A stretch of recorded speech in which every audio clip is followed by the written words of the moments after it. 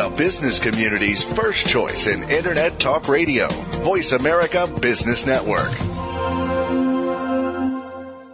Arroway Energy is an oil-focused Canadian-based production and exploration company operating in the Peace River Arch region of northern Alberta, Canada, with a land base of over 28,000 hectares, surrounded by major oil and gas producers such as Birchcliff Energy and Shell Canada. Arroway is currently producing 650 BOE per day, 90% oil. Arroway is debt-free, cash flow positive, and funded through its 2012 drill program. Arroway is listed on the OTCQX under the symbol ARWJF and on the TSX Venture under the symbol ARW. Play ball! If you're looking to talk baseball, even in the off-season, look no further than the King's Corner, talking baseball with former World Series champion Jim Leyritz. Jim's known for a rather controversial stance during his show.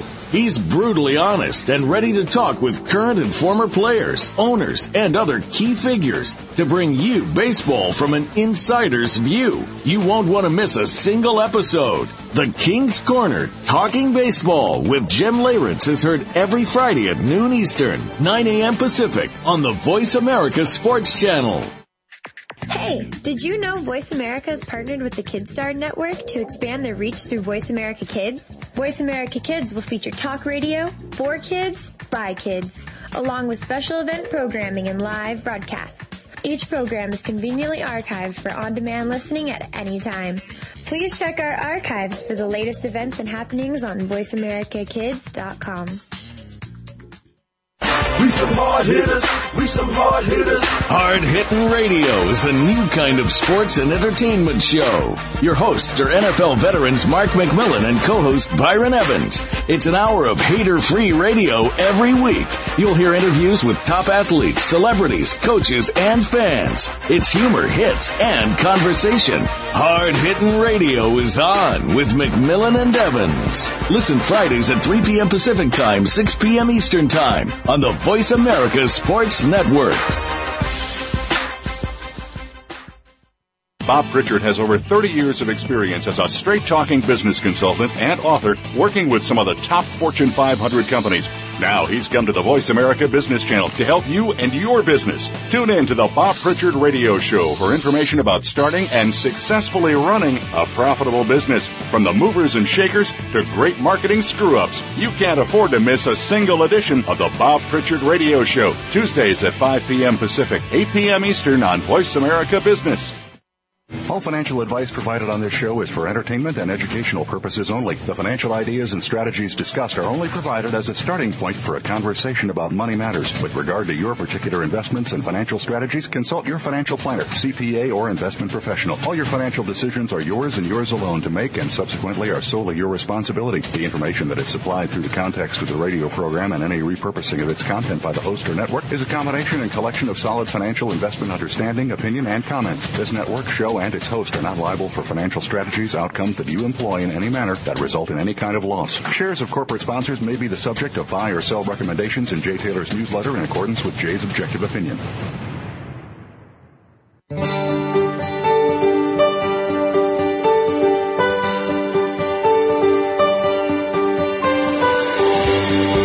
Welcome to Turning Hard Times into Good Times with your host, Jay Taylor. This hour will help investors fix issues and achieve personal gain. Now, here's your host, Jay Taylor. Welcome back to the second hour of Turning Hard Times into Good Times. I am your host, Jay Taylor, and we want to thank our sponsors for making this show economically viable. In this second hour, they are Eurostar Gold Corp and Liberty Silver Corp. I want to thank each of you, of course, for listening to this show, making it the number one show on the Voice America Business Channel as well. Well, I'm really pleased to have with me for the first time from Costa Rica, Pamela Aden. Pamela, along with her sister Marianne, writes the Aden Forecast, which covers the currency markets, the metals markets, as well as stock and bond markets. Precious metals, in particular, the Aden sisters are very well known for. Those of us who are over 50 might remember them as really very, very well-known analysts during the 1970s during that bull market in gold and precious metals. The Aden sisters' work is highly acclaimed also, I should mention, by people that I know and respect, and we've had a couple of them, Rick Rule and Ian McAvity, on this show. Both of those gentlemen think very highly of the Aden sisters, as does Richard Russell, no less, and we've not been able to get Richard Russell on this show. I don't suppose he just doesn't like to talk publicly, but he is one of the great newsletter writers. I think one of the greatest analysts out there is Richard Russell, who's in his late 80s now, just doing amazing work. But anyway, those are some of the admirers of the Aden sisters, and I have been as well for many years. So welcome, Pamela. Really good to have you on Turning Hard Times into Good Times. Oh, thank you very much, Jay, and thank you for having me. I'm happy to be here. Really good to have you. You'll have to probably go inside and leave that paradise called Costa Rica for a few minutes, and then you can go back out and listen to the birds sing and I don't know, whatever else you do there in Costa Rica. Yeah, I think it's a place I've never been to, but I have in my mind this image of paradise on earth, if there is such a place, as being Costa Rica. Because I don't want to forget or run out of time, I want to ask you right away if you can just tell our listeners where they can avail themselves to your service, the Aden Forecast. Is there a website? The Aden Forecast on our website would be the easiest, adenforecast.com. And in fact, if they say they heard it on your show, I'd be happy to give them the latest issue. Oh, wonderful. Okay, there you go, folks. You can get a sample and realize the good work that they do. We were going to talk a little bit about your latest issue, no doubt. We've had 10 years in a row now when gold has risen in price. Do you know of any other markets that have had 10 consecutive years of when the price has risen? Can you think of any other markets? The U.S. Treasury market, possibly, or? Well, you could say not exactly consecutive, but the stock market had the bull market in the 80s and the 90s. Mm-hmm. But there was like your ups and downs in between. But I would say that was the last grand bull market, and now this one. So, yeah, it's going to be 12 years old. It's going on 12 years. And if we end up in December above 1570 on gold, we're going to be up for another 12 years now for the gold price. Yeah, that's incredible. It is a spectacular bull market. Yet it really isn't that well known in the common investor's mind. For sure. Go back to 1980 when we had a blow-off in the gold price, and you were looking at the possibility of a multi-$1,000 gold price then. It didn't happen, but how would you compare the psychology? I remember meeting you and your sister in New York. At the Hyatt, I think it was. You were giving a talk, and you were tied in with the Blanchard organization back in those days.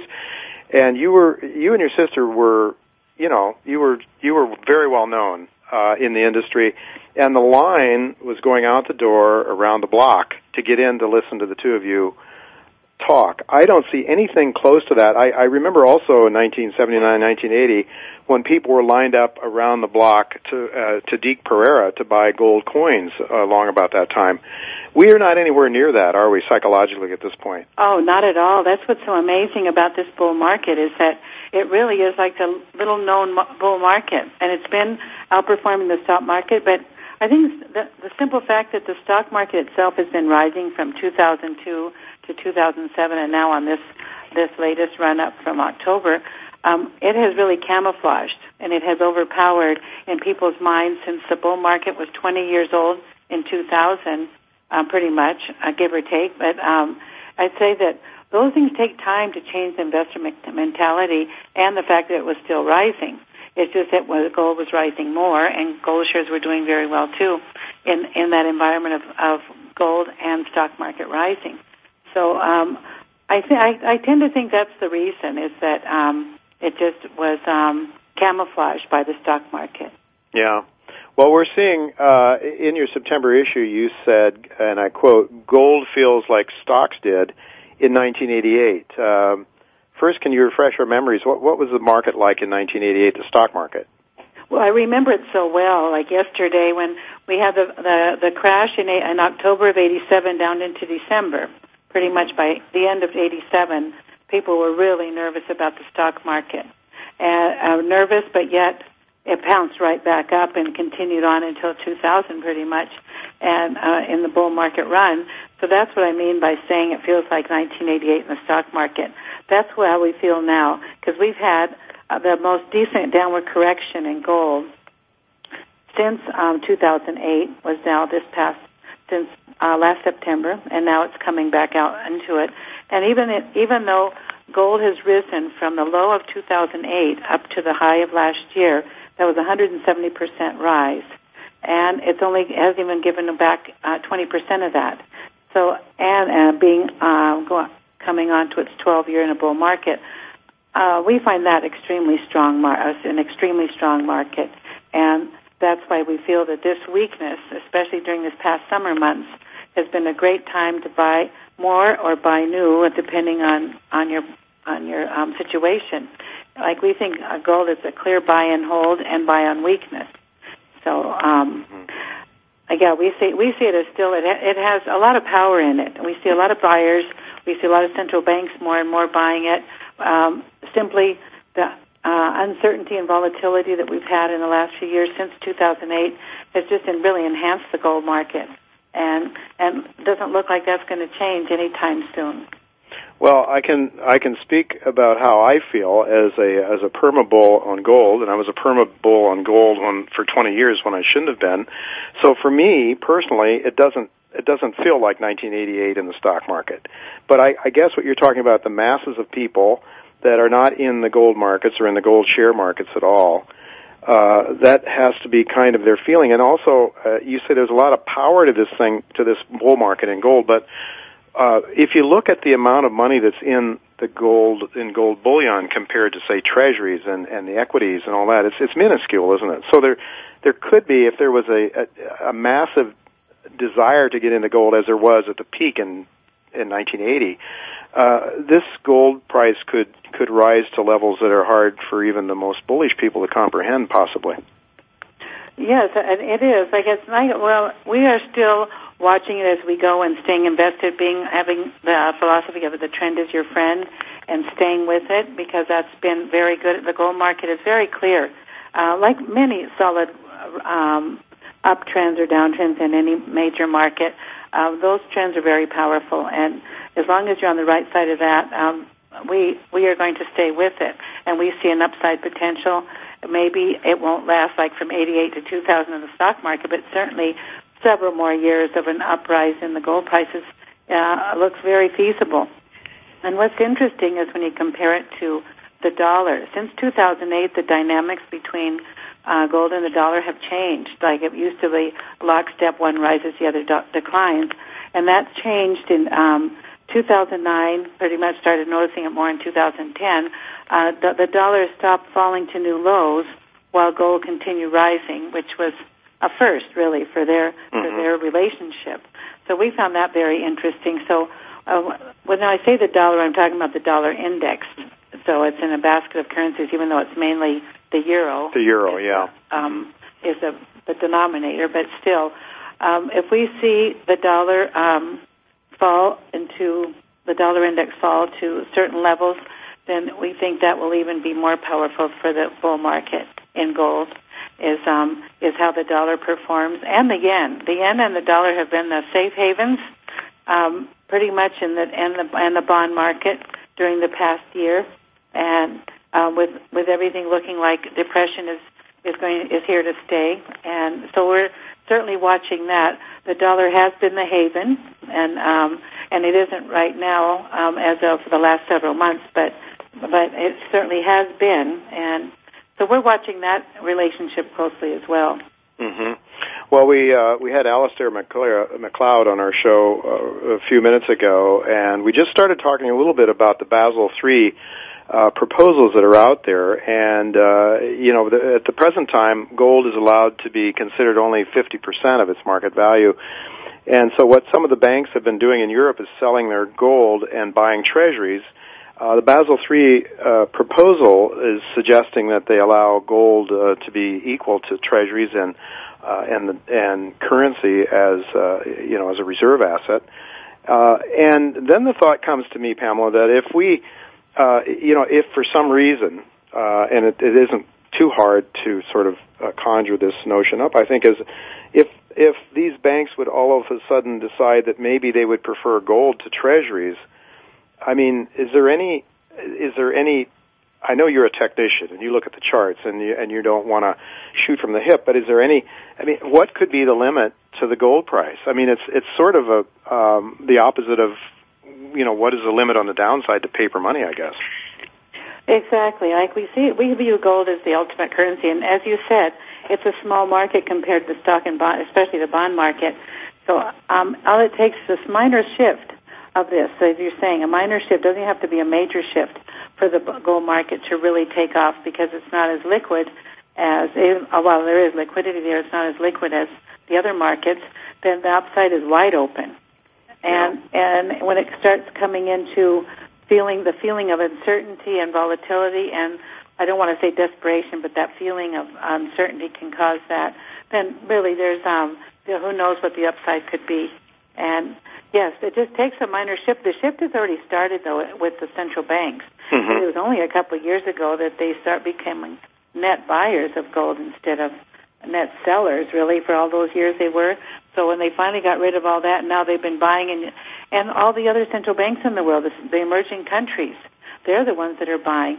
China, all it has to do is buy just a little bit more than its small amount that it has now, and that's a major shift right there. So there's a lot of possibility of shifts in buy and demand of the gold market. You certainly see some of those nations that are not on the friendliest of terms with the United States. I think China, Russia, and some of the others, perhaps. Russia, I saw, just thumbed its nose at some program where the U.S. was sending money to Russia after the country fell apart, after the Soviet Union fell apart, and so those countries have been encouraging China, the biggest producer of gold, is going all over the world trying to get more of it with its investing in mining projects and so forth. And of course, we don't hear about the Europeans, the Canadians, the U.S. selling its gold anymore, do we? You think they might be buyers? Any notion about that, or are they just simply holding their own right now? You're talking about China. Yeah, or what about the Western countries, say the U.S. and Europe? Do you think they may be buying at this stage? Or they may be buying. It certainly doesn't come out in the news, but there's a lot of things going on behind. And we saw so much solid support for gold this past year. There was all the reasons why gold should have declined further this year, meaning 2012 in this downward correction, and it just didn't. And it's held very well. Like there's someone buying. There's a lot of money underneath that support level, and so I think that there's a lot more buying going on than we probably that comes out into the news. And I agree with China. China has been looking all over the world for natural resources, and they're big friends. We see a small example here. China came and put in a beautiful stadium here in Costa Rica. To give you a small example of what they're doing around the world, this gave everyone. They had new admiration for China. They just gave it to them. They brought in 2,500 of their employees. Flew them over, built the stadium so fast and beautiful, and just gave it to them. And in exchange, aside from building goodwill and making showing all their culture and all that, is that they also get a Chinatown in town. Like they're doing this all over the world. They're just creating goodwill to other countries and wanting to buy natural resources on the other ones. Mm-hmm. So they're creating goodwill, and they're making it. They're becoming friendly with the politicians, and they're learning how they can perhaps get their tentacles into the natural resources of Costa Rica and other countries like that, perhaps. Yeah, well, in Costa Rica, I don't know so much more than just being friendly, and it's close to the U.S. I think it just is a strategic good point to be friendly with. Mm-hmm. And but because there's the natural resources here, there's been too much. It's known for its natural beauty, and they don't want it to change that. Well, and you don't want that either. That's different. Nicaragua's different. They have they're filled with natural resources. Mm-hmm. Yeah. Mm-hmm. So I could go on that, but the point is that they continue looking to conquer the world. I think slowly but surely. Well, they're doing it economically, aren't they? While we in the United States are using our bombers. and clandestine efforts, as we've had some very interesting people on our show, Russ Baker for one, who's talked about a lot of that.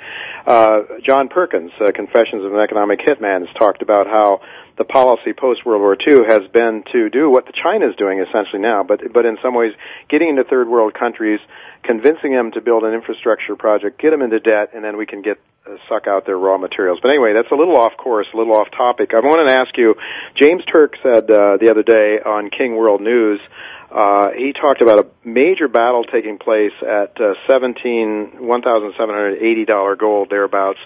What do you see as a significant resistance now for gold, and what would that resistance level be? And if we get through that, what would be the next upside target?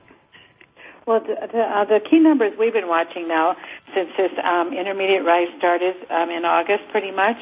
We see that, of course, the 1,700 level now is a good support because it broke it and stayed well above it. So we're looking at 17 on the downside as very strong above it. And on the other side, we're looking at 1,800 as the next immediate resistance level for gold, and on to 1,900. So those are like it's easy to remember the even numbers. Yeah. Like I can get more exact, but it ends up being like 1,730 is very strong gold. I mean, regardless of what it's been doing, like it just reached a high on Friday on this intermediate rise. So and it's been holding up firmly since then. Compared to some of the other markets. So I see gold as just very strong in its intermediate rise.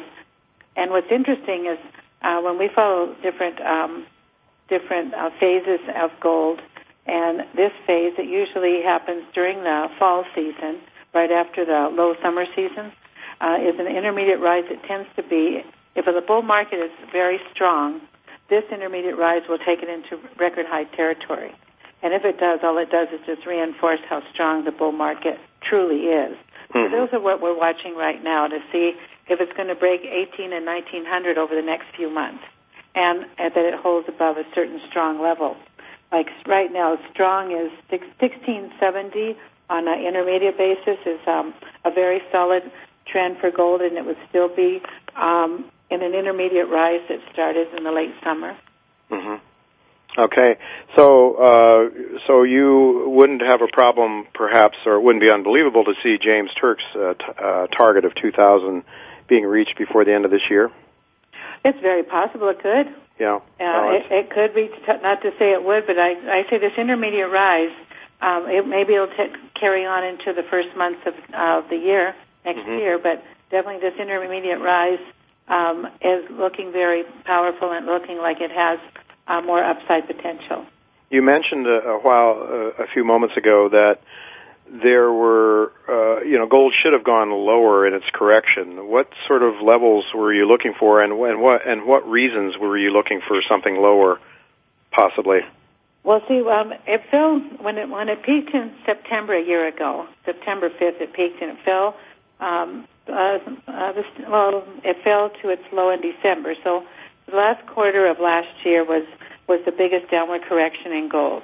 But once it reached its low, it's pretty much, gold has been holding, except for an intermediate intraday move, it's pretty much held above that level, which is the 1540 level on gold. So we have seen that it doesn't want to break 1540. So really, the decline happened from September to December, and this year has just been an up and down above that low level. And above the low level and below the higher side. So it's been more of a consolidation rather than a decline. So that's what I mean by it being very strong. It didn't fall this year to a new low.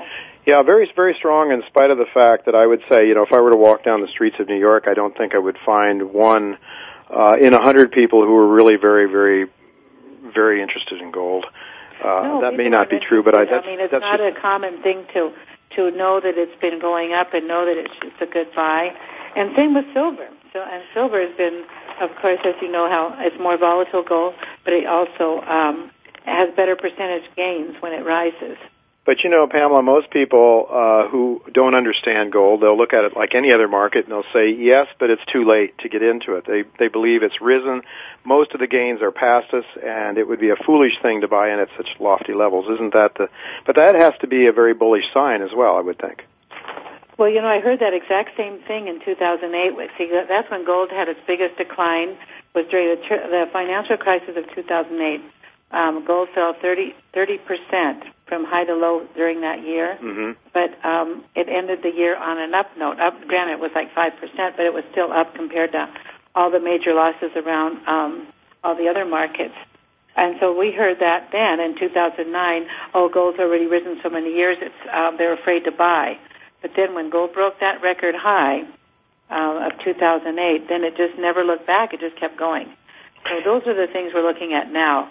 Like, yes, it's been a long bull market, but we don't see any signs of maturity is the thing. We would be the first, if we see maturity signs, if we see that things are looking weak, we would warn. Like, we're not tied to gold totally. Like, we look at it that it's just still a good thing to be in. Sure, and you're not averse to telling people to sell it if that's the convention, if that's the conviction that you have. In your September issue, you said that your favorite intermediate gold indicator is flashing a buy signal. What might that be? What would be that indicator? Oh, it already flashed. Yes, it flashed already this past month. It was telling us that these summer months were good buying time. It's an indicator we developed back in the 70s, in fact, and it's just really worked well to identify the intermediate moves in gold. So intermediate meaning like the decline from September to now, this summer. Those type of intermediate moves, like an intermediate rise that's from these lows to the next intermediate high, they could last 6 months. It could last.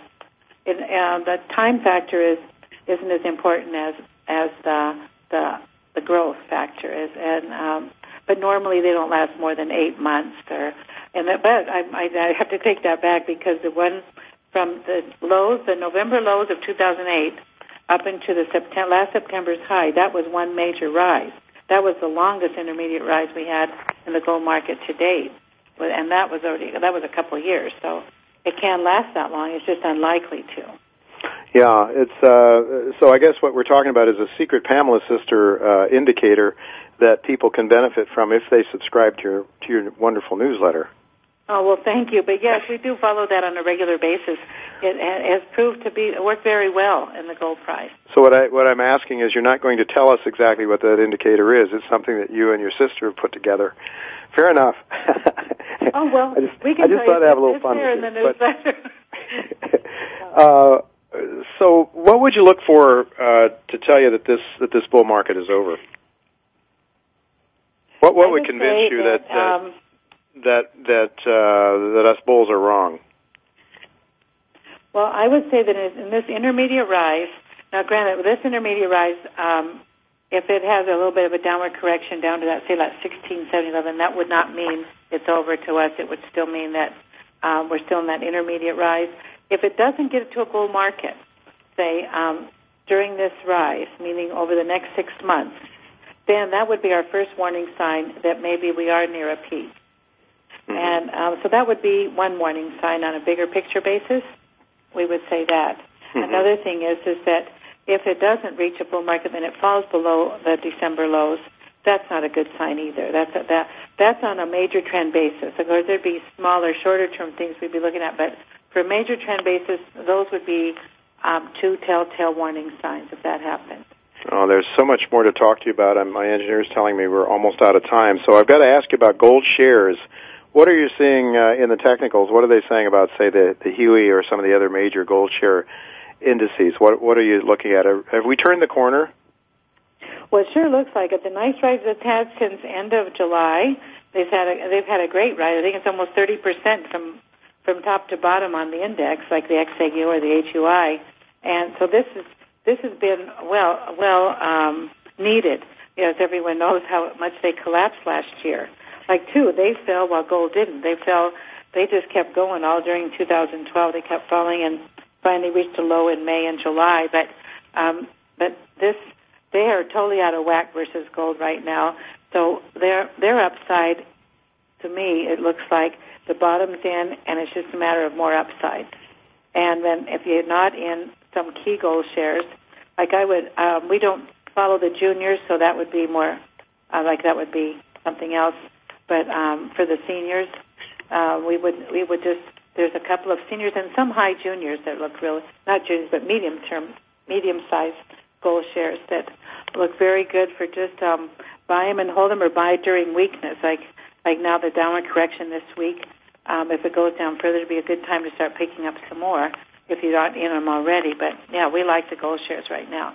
Very good. Unfortunately, we only talked about gold and just touched a bit on gold shares. I wanted to ask you so much more, Pamela, about the debt markets, the equity markets, and so forth, but we are out of time. But I hope that you will be available to us sometime in the near future again.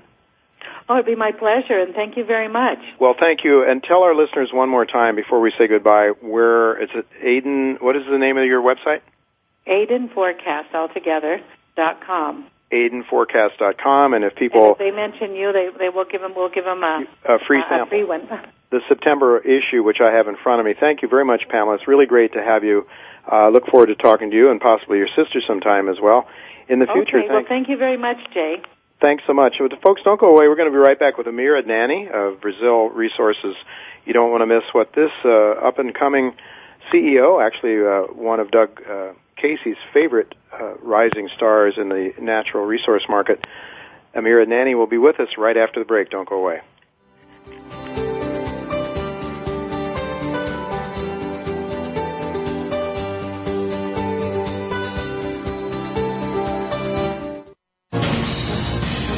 Voice America Business Network, the bottom line in business. Eurasian Minerals is a prospect generation exploration and royalty company focused on the discovery of gold and copper. The company currently has over 140 properties on 4 continents. Our joint venture partners have committed to spend over $15 million on Eurasian Minerals projects in 2012. The company maintains a tight share structure, a low cash burn rate, and holds $43 million in cash, creating value through discovery, growth, and royalties. Eurasian Minerals. Arroway Energy is an oil-focused Canadian-based production and exploration company operating in the Peace River Arch region of northern Alberta, Canada, with a land base of over 28,000 hectares, surrounded by major oil and gas producers such as Birchcliff Energy and Shell Canada. Arroway is currently producing 650 BOE per day, 90% oil. Arroway is debt-free, cash flow positive, and funded through its 2012 drill program. Arroway is listed on the OTCQX under the symbol ARWJF and on the TSX Venture under the symbol ARW. Voice America Business Network, the bottom line in business.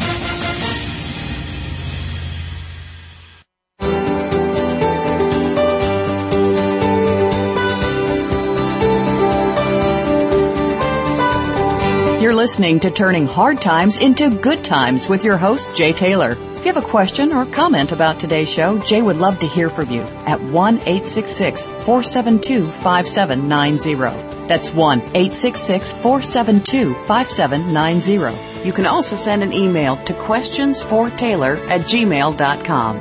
That's questions, the number 4, Taylor@gmail.com. Now, back to our program. Welcome back to Turning Hard Times into Good Times. I'm your host, Jay Taylor. I'm really pleased to have with me once again Amir Adnani, who many of you will know from Uranium Energy. We've had Amir on this show to talk about Uranium Energy, that company. We've had him on this show to talk about the uranium industry. But Amir is an entrepreneur, a very astute manager of people and capital, and so he is now involved with Brazil Resources. We're going to talk to him today about Brazil Resources, a company that trades on the Toronto Venture Exchange under the symbol BRI, and you can buy it in the United States under the symbol BRIZF. 39.8 million shares outstanding, according to what I've been able to dig up. Only $39.8 million, $16 earlier today. I haven't checked it in the last couple hours. Market cap of $46 million, so it's a fairly low, quite low cap market cap company. So we just want to welcome you, Amir, to Turning Hard Times into Good Times. That's great to be here, Jay. Thanks for having me. I know you're ready to get on an airplane, and they may be boarding in 10 minutes or so that's about all the time that we do have. Boy, this is a good example, folks, of an efficient CEO, somebody who uses every minute of his time, does a radio show while he's waiting to board an aircraft coming from Vancouver to New York. You have put together this new company, Brazil Resources. What is What is the mandate of the company, and why have you chosen Brazil? Jay, as you probably know, I mean, one of the biggest challenges out there right now facing junior mining is finding jurisdictions where you can really invest without concerns about expropriation and the rule of law, making sure that that's in place, having a good mining code, and having the right geology, and just not having too much red tape, enough so that you can do the work and develop projects. And I just feel today Brazil has really the best of all those advantages going for it. Truly is being regarded as one of the best mining jurisdictions in the world. You've got the right geology.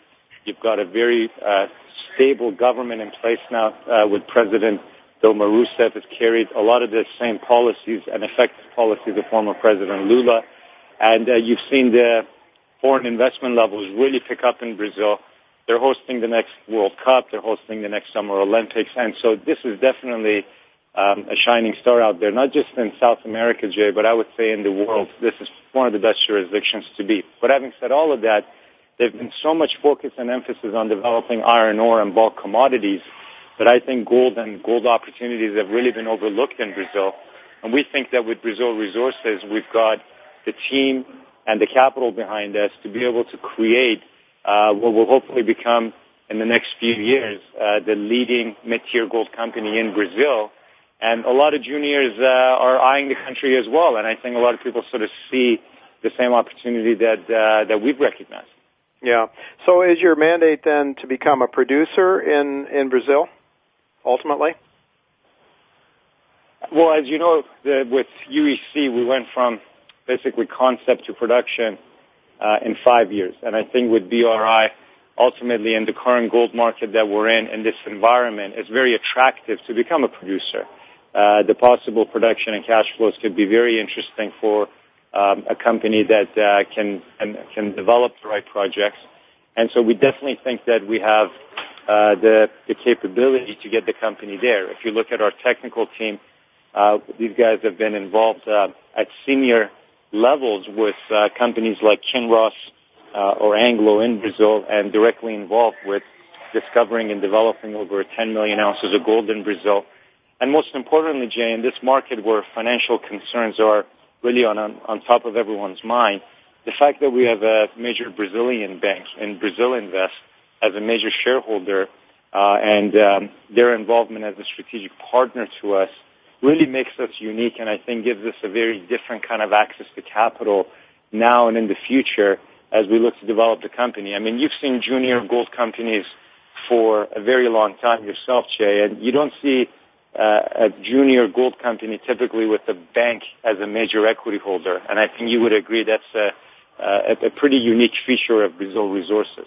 It absolutely is. What is their equity interest in the company? How much do they own? Jay, it's just about 10%. Mm-hmm. So it's a meaningful interest. Also, the chairman of the bank, Mario Garnero, sits on our board of directors, so they're very involved. This helps us really get that local sponsorship you get when you're in a country and you have basically one of the financial institutions in that country involved. And it also helps with governmental relations as well.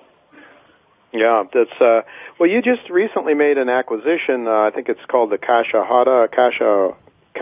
I don't know how to pronounce it very well. From Luna Gold. That is a property that has a resource on it. Would you consider that to be your flagship property at this point? It definitely becomes our first project that has a 43-101 qualified resource. So in that sense, it does become our most advanced project. We actually just completed the acquisition of that today. In total, I'm really happy with that acquisition, Jay, because we clearly received a vote of confidence here from Luna, and the fact that they sold the project to us in exchange for shares in Brazil Resources shows their confidence both in their project and in our capability to move it forward. And it's also an opportunity for us to show that, even though we're a younger company, in 12 months since really over the last, since we went public, we've moved very quickly, Jay, to go from having only 5,000 acres under control in Brazil in one property to now controlling over 300,000 acres in Brazil, spanning over 5 different projects, including now our first 43-101 resource. So you can see it's been a very busy sort of 12 or 15 months for us in a market that has generally been down and tough for juniors. Yeah. We've managed to actually really grow our business and establish so far a very attractive portfolio and ounces in the ground. Okay, well, you mentioned this is a share deal. We talked about 39.8 million shares. How does that affect your total shares once this deal is completed? You know, the way the deal is structured is phased over 4 years, and so over the next 4 years, we'll be making payments that'll total $12 million to Luna, and so we'll see our capital structure in terms of the 39 million shares outstanding. In terms of shares we will issue to Luna, we'll get closer to about 44 million shares outstanding. So we'll still keep a very tight capital structure, but at the same time we'll have some flexibility to make the last 2 payments to Luna based on cash or stock at our discretion. Ultimately, if you value the ounces that we've acquired here based on the $12 million, you can see that we've paid roughly $18 an ounce on the ground, which again, even in today's market environment, I think is relatively competitive. No, indeed it is. I think there's something like, if I'm correct, correct me if I'm wrong, but I think something around 660,000 ounces or so. Not a bad start. I think it's a very good start, and the fact that we're issuing shares as well shows again that Luna sees quite a bit of potential in this property. So what do you see, expansion potential, exploration potential there on that property as well? The 43-101 report that is out on the project, Jay, the qualified person in the report does outline that there's potential to increase the size of the resource. And so we're definitely looking at mobilizing drilling rigs to go after this potential to try to increase the resource. And again, as I mentioned, the technical report definitely highlights that upside potential as well. I know that you're going to have to catch a flight here in a few minutes. We only have a couple of 3-4 minutes left at the most. Are we looking at an open pit situation here at the Cacha Hada? Yeah, this project, most of the resource at this point we believe will be open pit. The grades are averaging about 1.2 gram per ton.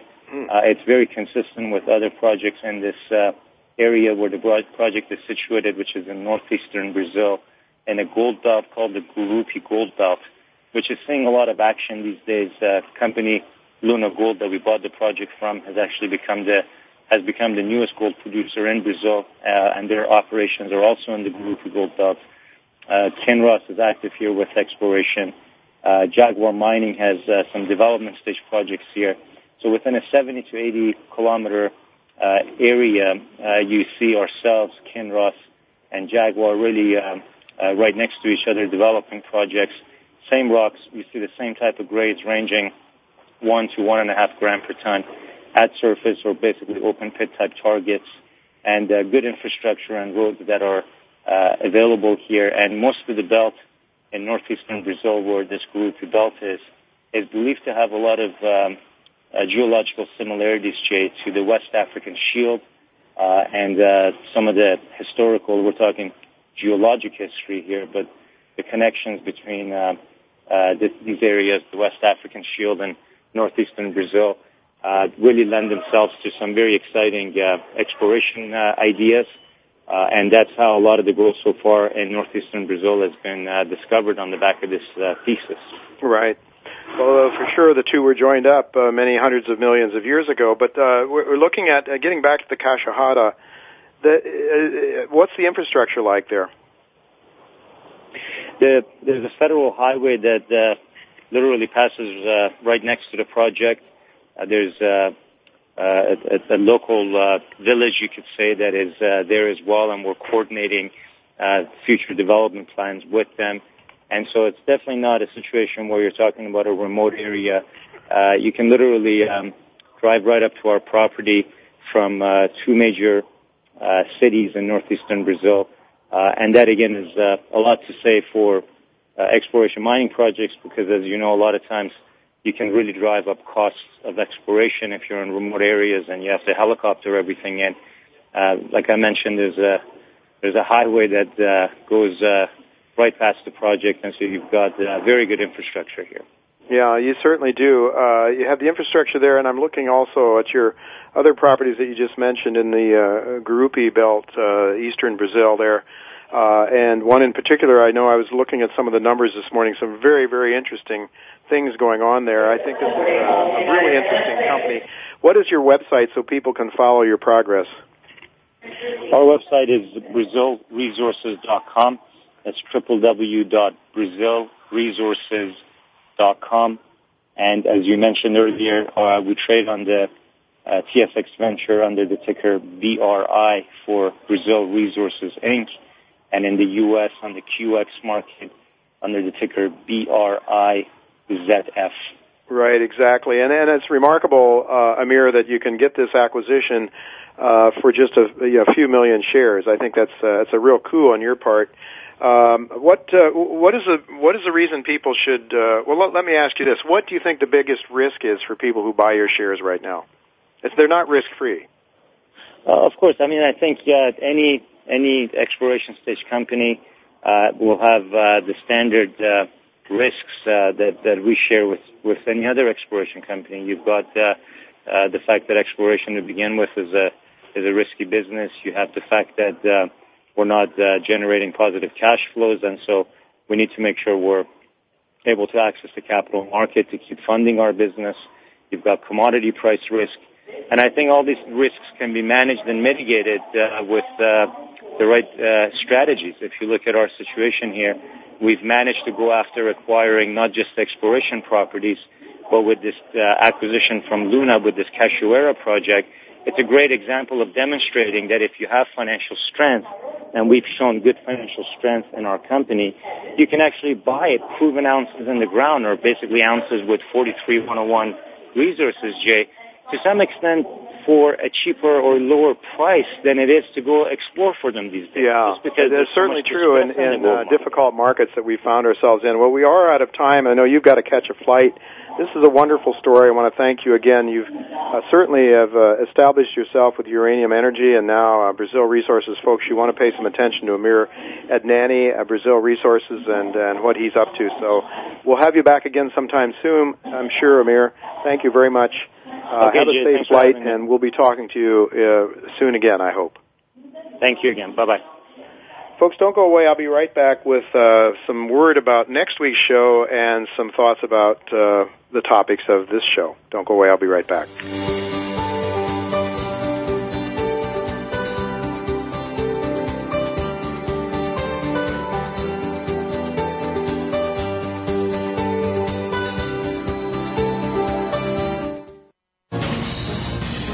Voice America Business Network, the bottom line in business. Eurasian Minerals is a prospect generation exploration and royalty company focused on the discovery of gold and copper. The company currently has over 140 properties on 4 continents. Our joint venture partners have committed to spend over $15 million on Eurasian Minerals projects in 2012. The company maintains a tight share structure, a low cash burn rate, and holds $43 million in cash, creating value through discovery, growth, and royalties. Eurasian Minerals.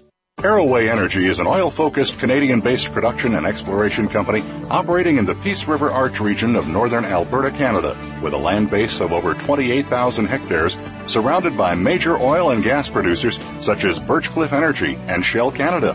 Arroway is currently producing 650 BOE per day, 90% oil. Arroway is debt-free, cash flow positive, and funded through its 2012 drill program. Arroway is listed on the OTCQX under the symbol ARWJF and on the TSX Venture under the symbol ARW.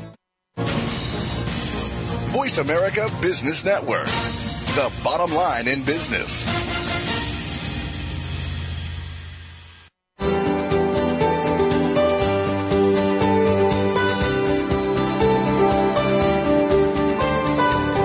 You're listening to Turning Hard Times into Good Times with your host, Jay Taylor. If you have a question or comment about today's show, Jay would love to hear from you at 1-866-472-5790. That's 1-866-472-5790. You can also send an email to questionsfortaylor@gmail.com. That's questions, 4Taylor@gmail.com. Now, back to our program. Welcome back to Turning Hard Times into Good Times. I have some closing thoughts on today's show. Really enjoyed talking to all of my guests today for sure. Alasdair Macleod, he and I probably have some differences of opinion with respect to the markets. I still believe I'm much more of a deflationist. We didn't have time to go into a discussion of inflation and deflation, but Alasdair is a very astute economist, a very strong Austrian school economist, and I would agree with him on 99% of what he has to say, I'm quite sure. Very interesting discussion. Got to have him back. Same with Pamela Aden. She, from a technical point of view, definitely can give you some things to think about in terms of numbers, where you might be looking. And of course, those are targets that are always subject to change depending on what happens. But at any given moment, I think the Aden sisters provide really good advice from a technical perspective as to where your target should be on the upside as well as the downside for anything. But in particular, they pay a lot of attention to the precious metals, and we didn't even get a chance to ask her about silver. I do want to say that with respect to the show, I mentioned earlier that what we want to do is to try to bring in more practical information, how you can benefit, how you can profit from the dislocations that are caused by the things that Alasdair and I talked about, the interferences in the equity markets for sure. We talk very often with people like Ed Griffin, John Perkins, and Russ Baker more recently about what is going on behind the scenes, the people that are really lording it over the economy, the people that are really in charge, seemingly. Of course, we also believe, I believe very definitely, that ultimately markets will prevail. But the enormous hardships that are now being created, I think, through this intervention in the markets, is really causing people to be fearful, I think. Unemployment is stagnating. We're going to have a very interesting guest next week, and I'm going to ask my engineer right now to play a clip from a film called Beyond a Pale Horse. Justin, could you play that now? Whether we recognize it or not as Americans, our society is moving towards Marxism. Behold a pale horse ride. They claim to seek a new world order, nations without borders, but don't believe the lie. Something's wrong, and we all know it. I'm Charlie Daniels, and I'm here to tell you about it. America is in peril. What is the goal? It is to create a one-world government. It's as old as time itself. A globalist regime has begun transformation of what is America. As your first president, I warned you that government was not reason. It is not eloquence. It is force. Like fire, it is a dangerous servant and a fearful master. Our revolution now becomes your revolution. It rolls over people's shoulders and eyes go back. What's for lunch? What's for lunch? You are. The people of the world are waiting for Americans to wake up. Because if we don't wake up, they don't have a chance. We've got to throw a national hissy fit, and we have to do it now. We're dealing, in fact, with a conspiracy here of power, and it's very secret. There's a bunch of socialists that are at war with the freedoms of America and with the property of America, the children of America. They want it all. We have a tradition of individual freedom and liberty, and we have a Constitution and a Bill of Rights that guarantees us the legal basis for this individual freedom and liberty, and we have guns. The problem is the federal government is out of control. For the first time in history, the technology and the political will exist to fulfill prophecy. Your children and grandchildren will cry at your graves if you do nothing. Now it remains as necessary for your time as for ours, for all Americans to draw such a line in the sand. There was a mighty nation, blessed above all of creation. It was a rare and precious pearl. No is a powerful concept. Time to ride, boys. We need 1,000 Paul Reveres. Okay, well, folks, we'll be back next week, and we will be talking to the producer and the director and very possibly also to Charlie Daniels about this film. It's an excellent film. I've watched it. I think there's a message in it that's very consistent with other things that we've had. That's all the time I have this week. Thanks for listening. Thanks to Tacey Trump, my senior executive producer, and Justin Jackman, my engineer, for making this show logistically possible. Till next week, goodbye, and God's blessings to you.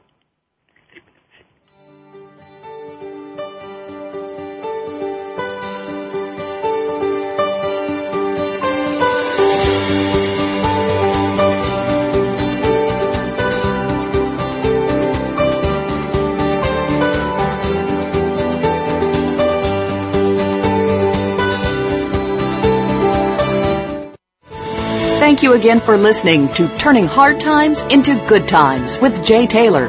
Please join us again next Tuesday at 11 a.m. Pacific Time, 2 p.m. Eastern Time on the Voice America Business Channel.